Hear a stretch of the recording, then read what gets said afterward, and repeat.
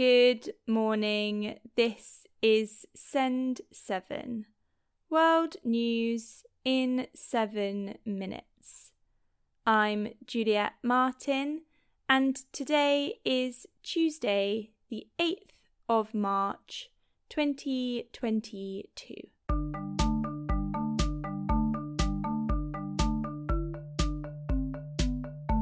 Starting in Europe, Russia has told Ukraine it is ready to stop its military operations in a moment if a list of conditions is met, according to the Kremlin.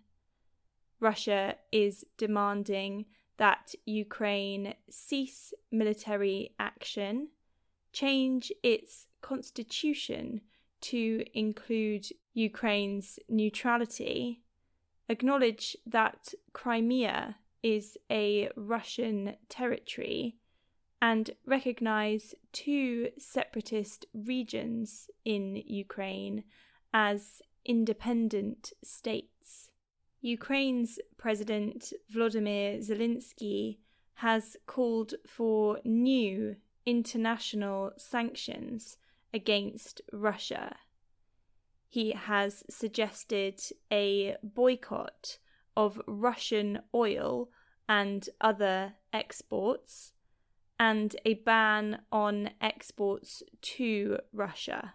New Zealand's government has said that it will introduce new legislation to allow it to impose sanctions on Russia. This will be the first time New Zealand has individually imposed sanctions on a country. The United Kingdom has introduced new legislation to tackle, quote, dirty money, called the Economic Crime Bill. The bill had been delayed multiple times, but was fast-tracked through Parliament yesterday. Some lawmakers hope that it will help stop Russian money entering London.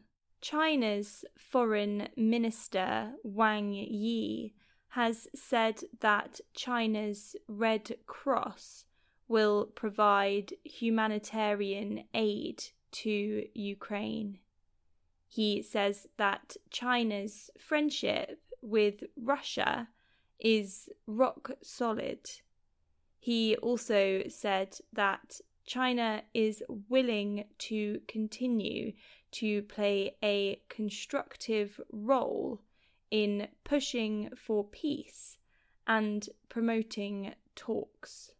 Australian Prime Minister Scott Morrison has given a speech about the crisis in Ukraine at the Lowy Institute think tank.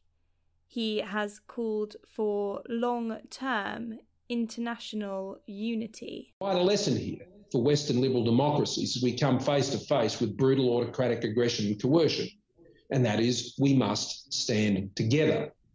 We cannot afford the pettiness of small differences to infect our relations and our long-term cooperation. In the rest of the world, United States Secretary of State Antony Blinken and Israel's Foreign Minister Yair Lapid met in Latvia yesterday. They discussed Israel's initiative to end Russia's war with Ukraine. They also planned to discuss recent talks on a possible nuclear deal between Iran and world powers. Canada's Prime Minister Justin Trudeau met with the United Kingdom's Queen Elizabeth yesterday. This is Queen Elizabeth's first official in-person meeting since she tested positive for COVID-19 last month. Mexico's soccer league will suspend upcoming matches in the city of Querétaro after 26 people were injured in a fight at a match on Saturday. Thailand has launched a campaign to encourage people to have more babies. Last year, 544,000 people were born in Thailand. This was the lowest number in at least 60 years and lower than the death rate. The government plans to open more childcare and fertility facilities. And today is International Women's Day. The theme for this year's International Women's Day is Gender Equality Today for a Sustainable Tomorrow.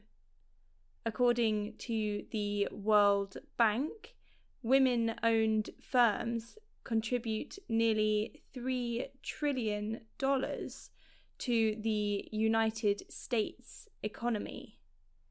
In emerging economies, there are about 9 million small and medium businesses with at least one female owner, and female-owned businesses are increasing.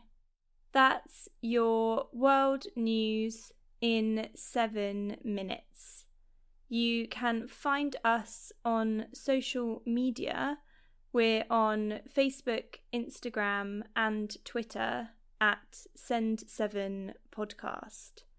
I'm Juliet Martin. Tomorrow you will be with Stephen DeVincenzi. Have a great day.